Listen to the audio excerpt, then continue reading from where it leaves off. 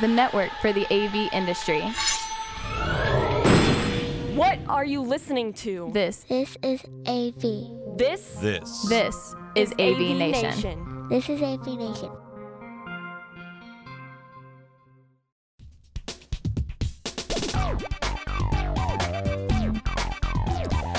Hello, welcome to XR Star, your monthly podcast where we talk all things extended reality. I'm your host, futurist Amelia Coleman. This month, we're talking about XR and the future of AR glasses. Companies like Apple, Google, Facebook, Microsoft, and Samsung are all working on new mixed reality and augmented reality glasses set to hit the market between 2023 and 2027. While VR will continue to play a growing role in enterprise and entertainment, some of these big companies are betting that AR glasses are the way to reach the masses, becoming personal technology devices as opposed to shared devices, and offering a heads-up, hands-free experience. One of the things that is vital to the success of AR glasses will be its ability to move the processing from the device into the cloud. Currently, glasses have to do the processing on the headsets, which means that they can be bulky, cumbersome, and unattractive. But by 2025, over 50% of the world will have access to 5G, edge, and cloud computing, making it much easier to imagine stylish, lightweight glasses being used in our daily lives. This will bring down hard material costs as well as bring up competition, which means that prices will come down. One thing we must consider, however, is privacy and security. What happens when we are all walking around with cameras on our faces all the time? The idea of being unknowingly filmed is a scary one. Also, how will we interact with these devices? Through voice and gesture, eye tracking? If we're all walking around the streets talking to ourselves and making gestures everywhere, number one, that's a lot less private than clicking or typing on our phone. And number two, I'm not sure if always having the potential for distraction between ourselves and the people we're communicating with in our real life is actually going to help us connect as humans, even if we are stood up straight, looking forward, and not hunched over on our phones anymore. There's also the increase of personal data we are potentially surrendering to these companies by allowing them to see the world through our eyes. We addressed some of these issues in episode number 9, where we talked about the future of emotion. But essentially, the data that companies will gain will be a lot more intimate and emotional. And in the age of AI, this means that not only will these companies become much more powerful, but we also become more vulnerable to manipulation. On the flip side, however, AR glasses are currently changing industries, especially areas such as manufacturing, engineering, insurance, and architecture. In the latest issue of The Big Reveal, my innovation newsletter and YouTube series, I feature Simply Video, who have made it easy for people wearing AR and MR glasses to join Google Meets and Microsoft Teams meetings simply by scanning a QR code. Innovations like these are helping to pave the way for all the benefits and opportunities these technologies can offer.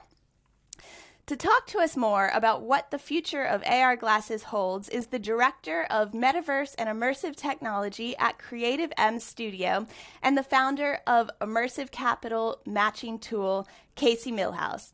Welcome, Casey. Hey, I'm super excited to be here. You brought up some really great points, and I can't wait to hit on them. Yeah. Thank you so much for being my guest this month. So Casey and I actually go way back. We both knew each other in our Shanghai days when I think we were doing something completely different. And who would have thought that we would end up here today, which is really exciting. So tell me, what have I missed? How did you get into this industry? And what do you do today? Yeah, so when we met, Amelia, I was a gymnastics coach. And that's what actually brought me to Singapore. I started coaching with the international schools. And at that time, coming from America to Asia, seeing this massive growth and explosion in technology, I had, this point where I had this deep conversation with myself saying, okay, do I still want to do this, what I already know? Like, I'm pretty good at gymnastics and not much can go further. Or can I start to figure out what is happening around me? What is technology? How is it built? How is it shaping our life? And so that's essentially what I've done ever since like we parted our ways in Shanghai, as I started to learn how to code, started to learn how to do marketing, because I was in a program, an intensive boot camp program where I learned to program, but I also learned I didn't want to do that.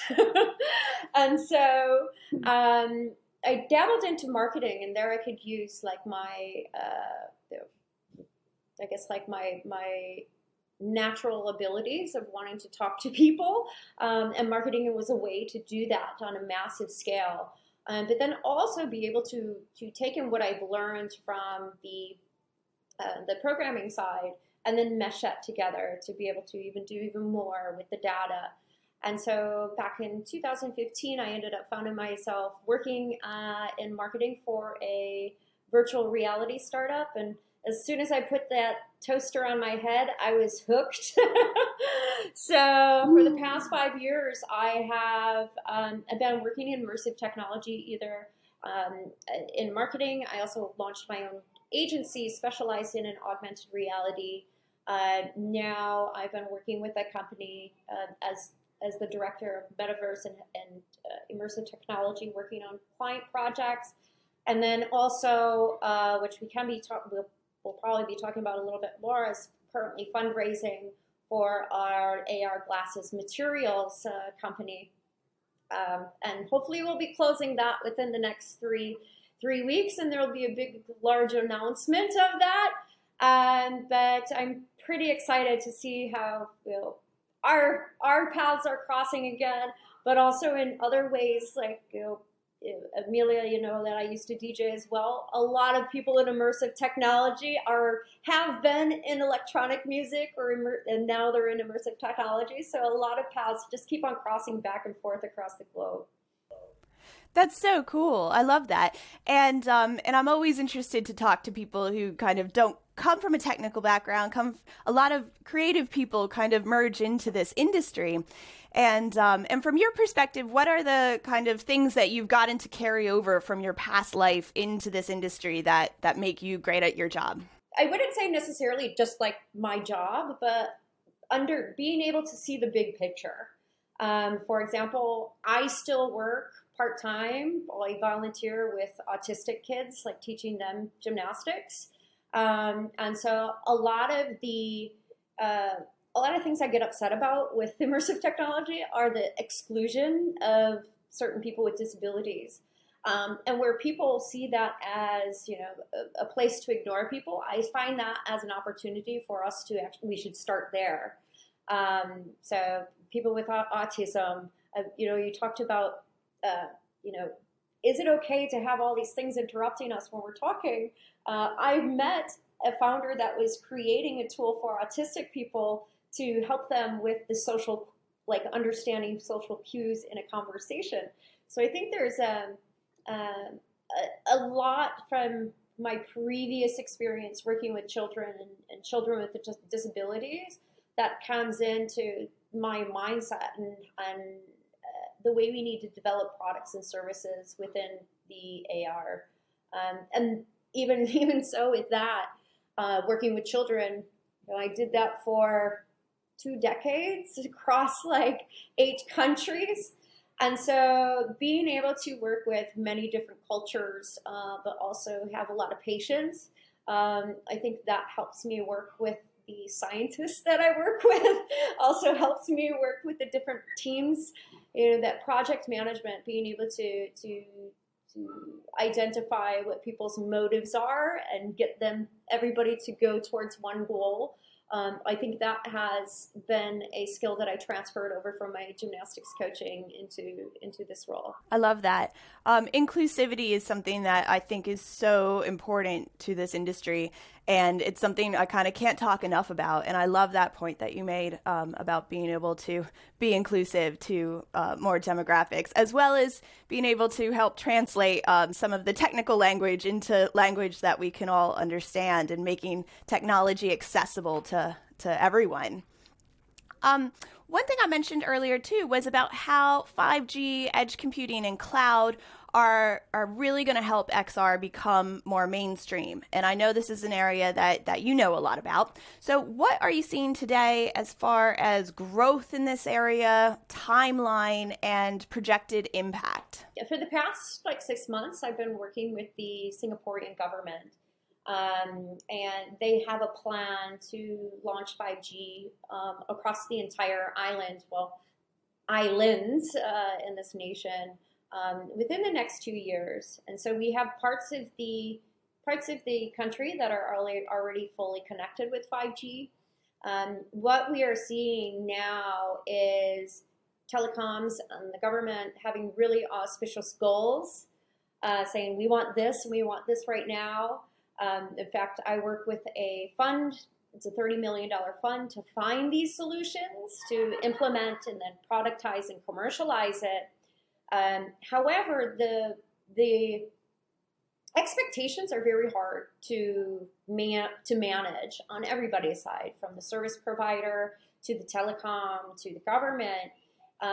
There's a lot of misinformation that is, I guess, people that work in the telecoms, they're getting different information than the reality of putting these products and services together. So that's one thing that I've been struggling with in the projects that we've been working on, to the point where I just got really frustrated. I was like, I need to bring all these people together. I need to put the governments in the same room, and I need to put the telecoms in the same room, and I need to put the service providers in the same rooms, and also the funders in the same room. So I'm organizing a summit next month to do that, to specifically talk about the challenges with 5G edge computing and what that means in a realistic timeline. Because for us to say, all right, everybody is going to be wearing headsets or AR glasses, and we're going to be doing this and this and this, and telecommunications, just by sitting next to somebody on the train and being able to speak with somebody in London, they're going to be a hologram. We are still really far away from that. And I have to, I get upset when I see these crazy headlines in the news about AR or VR, and they even get the two technologies mixed up. That really makes me upset, because it's not helping anybody. And I hate to be the one that says, no, this is not the right technology. You're talking about the wrong thing. I don't want to be that Debbie Downer. But there's still so many amazing things that can happen if we look at the computational, going from the glasses. I'm just going to speak there because I know that space. They're actually quite heavy. They're getting lighter and lighter and lighter, where all we're doing now is having it tethered to our phone, but soon we're going to be able to have the chips right embedded inside of the glasses, and the glasses are going to be looking like a normal prescription lenses. That's what our company is working on at the moment. And those timelines of saying, Apple's going to be launching their own version. They said by the end of 2022, and then they backed it up because they can't get the design right. It's not going to happen so fast, and it's not going to happen all at once. It's going to be, a little bit here, a little bit there, a little bit there. It's going to take a while for us to actually bring these products to life en masse. Yeah, I absolutely agree. I've just recently been trying to map out a timeline myself about when all these products are going to be released. And I know the Apple one has just had us all hanging for years now, you know? And I think also because of COVID, there's supply chain issues and all this kind of stuff. So it is hard to kind of tell. But what you mentioned about how people often get VR and AR mixed up. And just wondering, how do you think its adoption of AR glasses are going to differ from the adoption and use cases of VR in the future? This is what I'm seeing right now. Just even today, somebody tagged me in a post of another AR glasses company out in India. Okay, so India, which is a market that I watch very closely. I have clients that are in India as well. They're launching glasses, and get this, the price tag for $799 US. Wow. And I'm like, there's no freaking way. There's no freaking way this is going to be a mass adopted product. You know, if we look at Apple, yes, Apple can get away with it because they have established themselves as like the leaders in innovation and design. If we also look at like their past acquisitions in the past 2 years, it's been in LiDAR technology and augmented reality. So they have been building that up. I don't know what that price point is going to be for those glasses, but for somebody that's new in the market to give consumers a price tag of $799 US, there's no freaking way. There's no freaking way we're gonna ever hit that like mass adoption. These costs are going to be way too high. In my opinion, in order to get like a mass adoption, it needs to be at least, you know, under $200 US.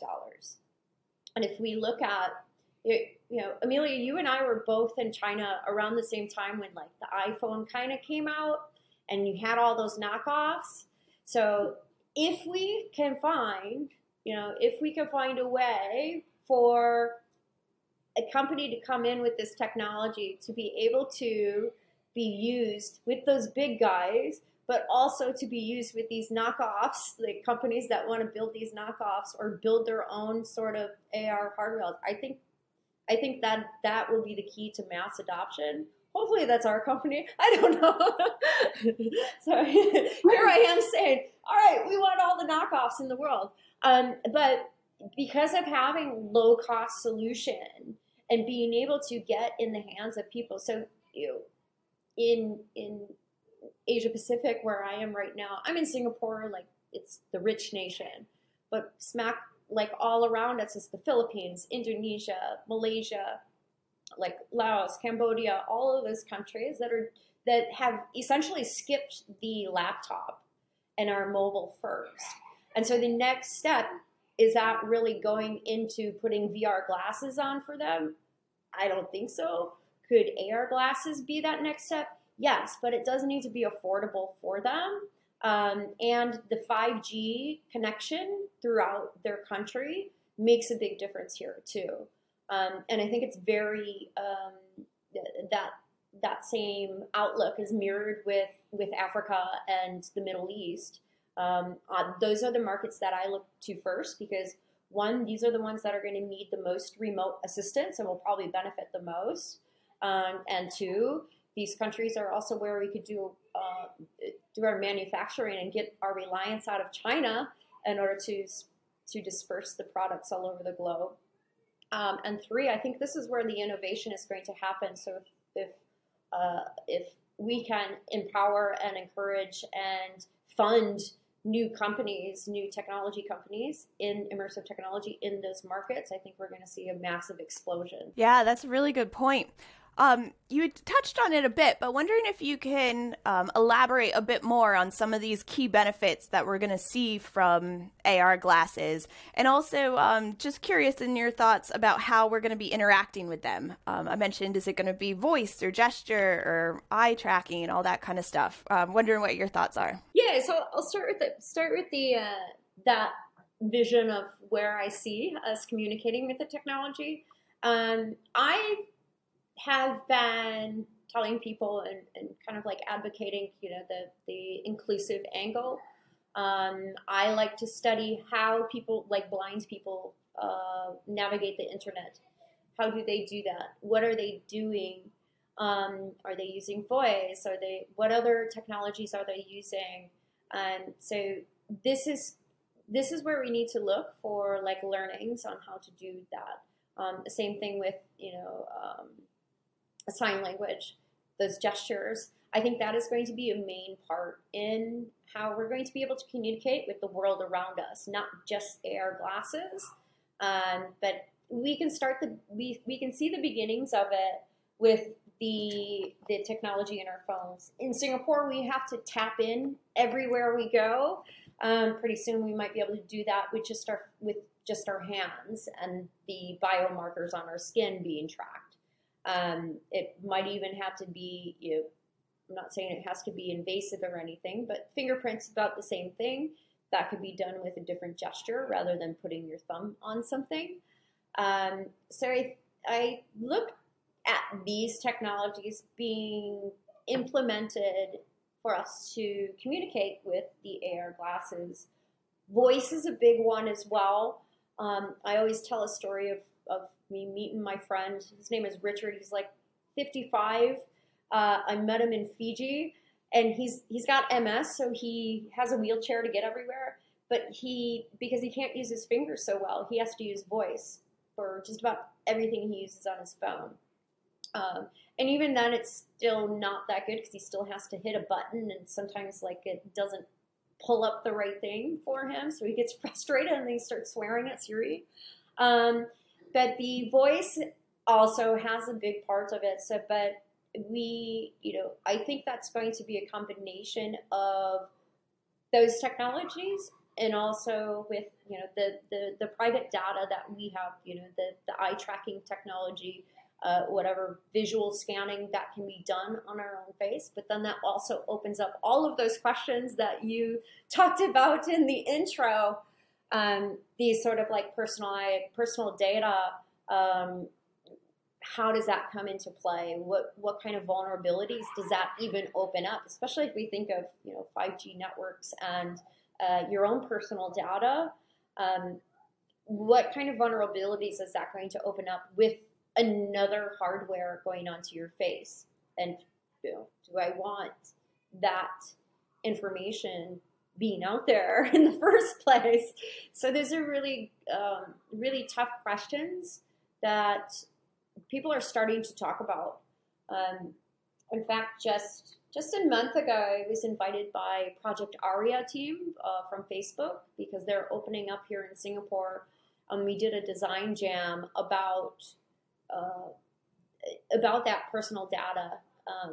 How do we know, is it okay for like the person to be recording in a public space? Should they have like a light on that says that they're recording? What if there's kids around? Should they have to immediately turn that off? What do they say when people come up to them? So all of these questions, I don't even have the answers. I don't think, we as a society are even ready for those yet. That's kind of the scary part when we think about it. But hopefully, as we start rolling out these technologies, and I kind of am happy that it is slower than this so that we can figure it out before we mess it up. Like, could you imagine if we just had global mass adoption and then all these issues popping up? Like, we wouldn't know what to do. So I think it is a really good way that we are rolling out at this point. Absolutely. I mean, it's funny when you think about, like, Google Glass first came out in 2013 and we weren't ready then. And it's like, how much further have we've come a lot further in that time frame. But like you said, there's still so many questions that need to be answered. I think it's interesting. One of the leaked patents from Apple shows that they might have a camera that's removable, which I think is quite interesting. So it hopefully makes it more obvious to people when there is a camera on their face and when there's not. So, I mean, one of the things that I've been talking a lot about recently, and it's been all over the news, is the metaverse. And as a director of the metaverse, just wondering, what is your gauge on kind of the temperature and interest in this for some of your clients? I think it is quite interesting. Like, a lot of people don't really understand. They think it's like gaming or VR or just AR. I see it as the world around us and how we interact with that in this physical space, which eventually is going to be the digital space in that sense as well. Like, somebody on LinkedIn is like, well, what do you mean? And I was like, okay, well, we already have GPS technology. We already have LiDAR technology. We have telematics, which is another way to communicate with our movements. And then we also have like augmented reality already here, very, very near to our eyes. And then we have like the whole like gaming, we have the internet as well. Those two spaces have been pretty much separated. There really hasn't been that much of convergence except for putting on this headset.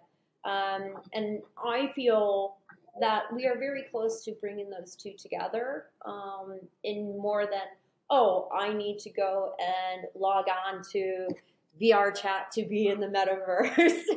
I think when we have like that, the least amount of friction in order to do that, that will be like the actual metaverse. We are at the point now, even with our technologies, we can refract light with a film that is 1/40th the size of your hair. So if we can do that with matter, with a solid matter, we're going to be able to do that with a gas substance very soon. It's just, it's photonics and wavelengths. And so when we'll be able to do that like that, we won't even need to have glasses on at that point. It'll just be a specific gaseous mixture. Who knows? It might be like a diffusion. What do you call those things? That make it smell nice in your house. It could be that. Diffusers, yeah. Yeah, the diffuser. It could just be a diffuser that's actually the way to see the metaverse. We won't even need a physical material. It could just be the gas. So I kind of look like maybe a million years in the future. But if we can make our technology to be able to be done in that super small of a material, we just need to manipulate the photons and the atoms. Why not be able to do that in a gaseous state? So I think I went a little bit way over the top, but I hope I'm getting people to understand, like, metaverse is not going to be something that is this or that. It is like both states at the same time. And what we have been doing. What we've been doing with digital twinning and with LiDAR mapping technology, even like Google Maps is part of the metaverse. Everything around us is going to be able to be manipulated, moved, tracked within both spaces. And so, yeah, that's what I think. Absolutely. And I think it's gonna take on many different forms. Like when you think about how the internet started and where it is today and where it's going, I mean, it changes every couple years, and it changes and evolves in hopefully kind of a natural way. And you also made a good point earlier about how adoption is not necessarily moving as fast as technology.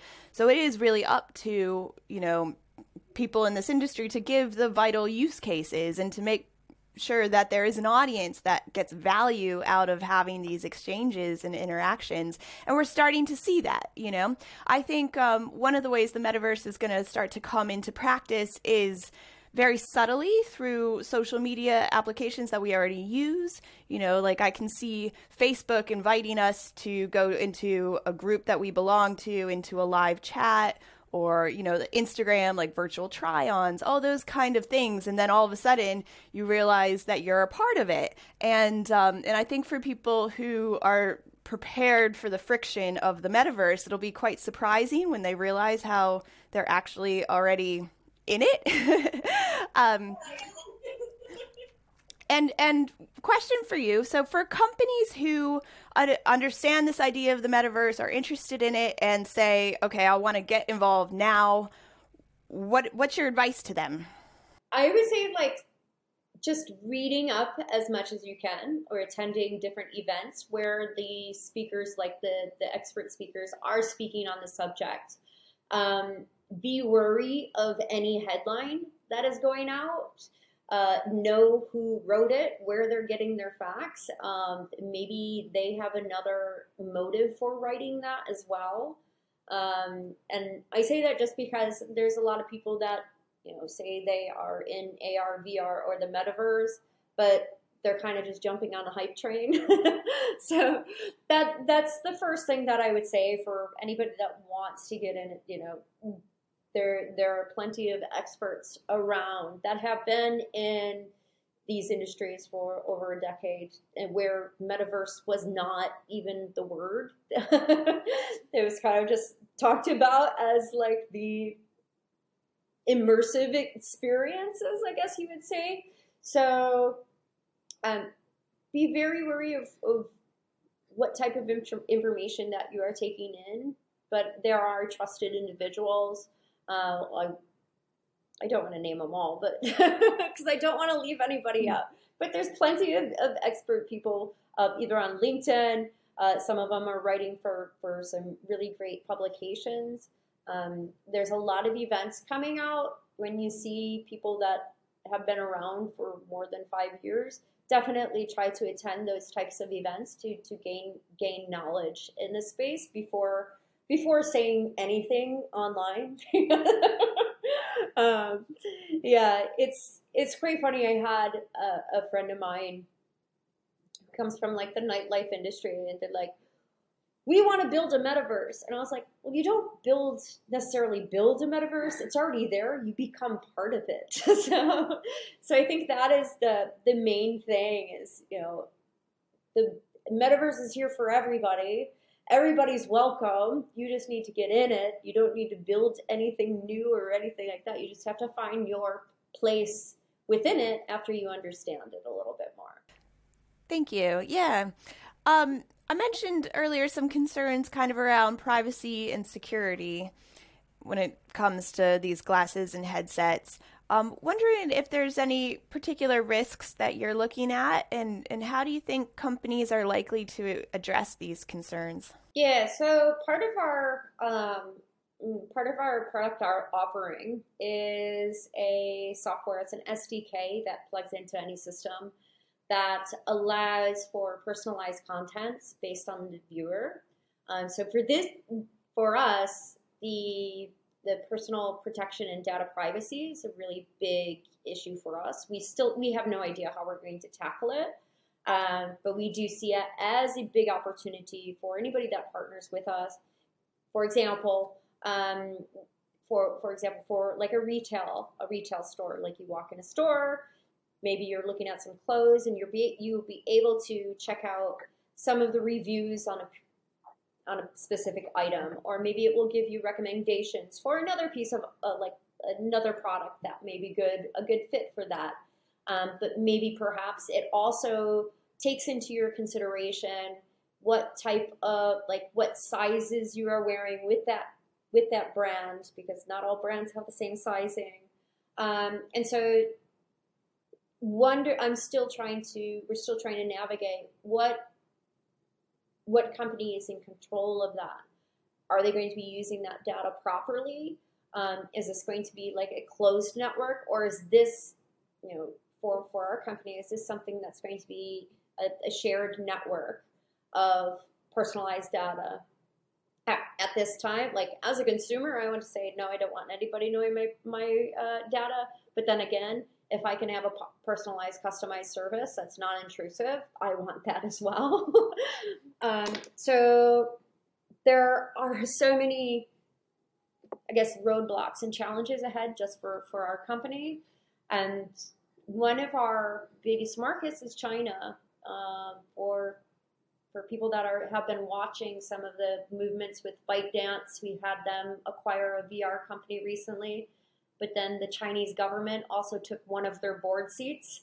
One of 3 board seats is the Chinese government for ByteDance. And so that shows me that they're trying to have more control of the consumer technology, which me as an entrepreneur, I want to stay clear of that as much as possible. and that's another issue as well. Like, where do governments fall into this data protection as well? Like, if you know, the European Union did something similar to what happened with the Chinese government and ByteDance, is that okay? Or is that the government trying to protect the people, or is that the government trying to control the people? Those are different narratives that could be seen on both sides, and I can see that. But as somebody that's building these technologies too, I need to be very mindful and very cautious moving forward, and that's why it's going to take a lot of time to actually get to our goal. Sure. I mean, one of the things I was looking at with China, they actually have the biggest user group of interest in virtual reality and the metaverse and stuff. I think it's like 78% of the population are interested in it, which is higher than any other country. But I think it is going to develop differently than the metaverse is going to develop in the West, simply because of that regulation and government oversight. Things like user-generated content, which I think are going to be kind of a mainstay of the metaverse in the West, potentially is going to be a little part of it in the East, where maybe live events and brand activations are going to be a much bigger part. So, I mean, that's a really interesting thing to start to consider, too, because just right there, the metaverse isn't one thing yet, you know? So question for you, sort of looking at all the brands that are going to start to play in this space, are you placing your bets anywhere? Do you think that there's going to be a forerunner in the future of this industry? I don't know. To be honest, I have no idea. I tend to follow where the money is going for that. I also follow the acquisitions. Like, Facebook just announced that they're going to be hiring 10,000 people in Europe. Like, that's only Europe, they said. And so is this something where they're trying to acquire a lot of the talent so that there isn't more innovation happening? Because, they're probably going to get attract the top of the top. And then you also have Apple is doing acquisitions of technologies that enable augmented reality, not so much virtual reality. I can't remember the last virtual reality one. But then you also have Microsoft, who's been doing a lot of acquisitions in edge computing. And then you have Magic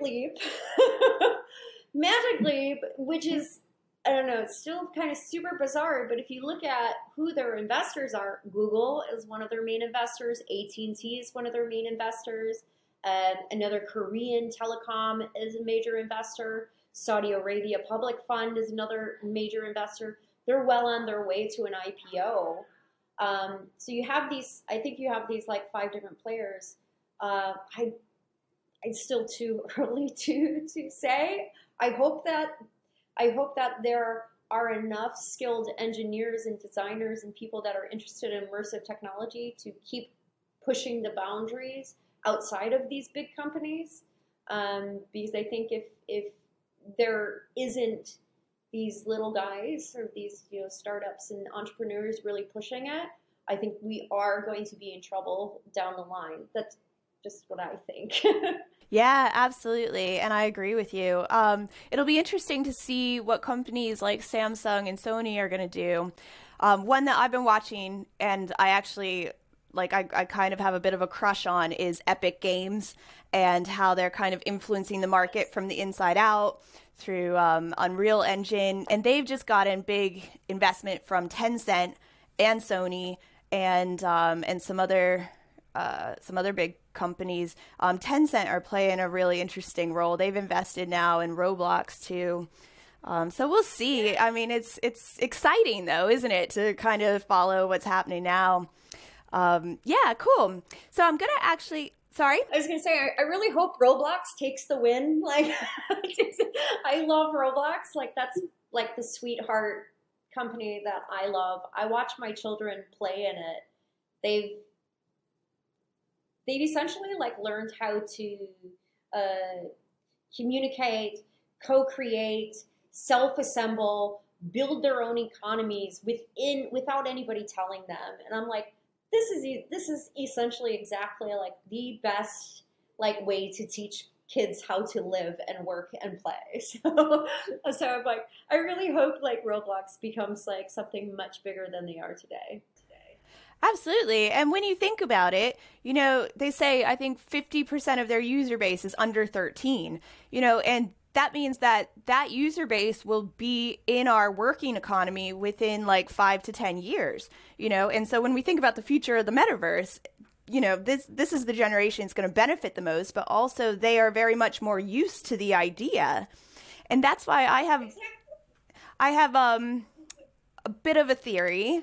It could totally be wrong, but I think there's a chance that companies like Facebook could actually get canceled by, you know, Gen Z in the next generation because of their stance around privacy and data and human rights issues of the future and stuff. Whereas companies like Roblox and Fortnite and Epic Games and stuff could end up being forerunners there. But I guess we'll have to wait and see. I want to move on. I'll put some money on that bet, Lilia, for sure. Yeah. So on my final question, I ask it to everybody who's on my show.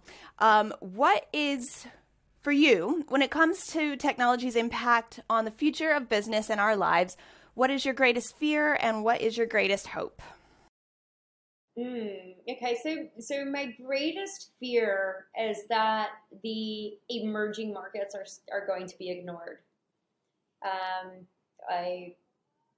Immersive technology combining with all the other technologies that are available, if that is not brought to these regions, they're going to be stuck far behind. So that is my biggest fear. But then that's also like my biggest hope is that more funds will start be brought through those regions because there's some brilliant entrepreneurs or even entrepreneurs that come from, you know, the States or Israel or even China, and they go to those areas to help build economic development in those areas. That's what I'm like, I can't wait to see. So I'm really excited about that. I love that answer. I think it's so important that we advocate for these technologies to be used for equality, you know, because they have the potential to divide us even further, or they have the potential to bring us together. And I think that's why it's so important, the work that you do now, and it's really exciting to be able to talk to you and hear your views on this today. So thank you so much.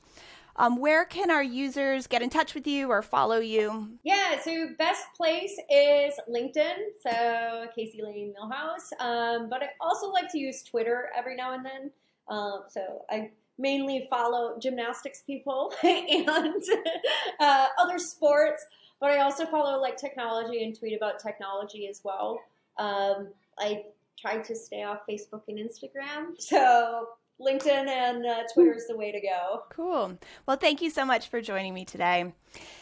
And thank you all of you at home for listening and watching, and I look forward to seeing you next month. Take care.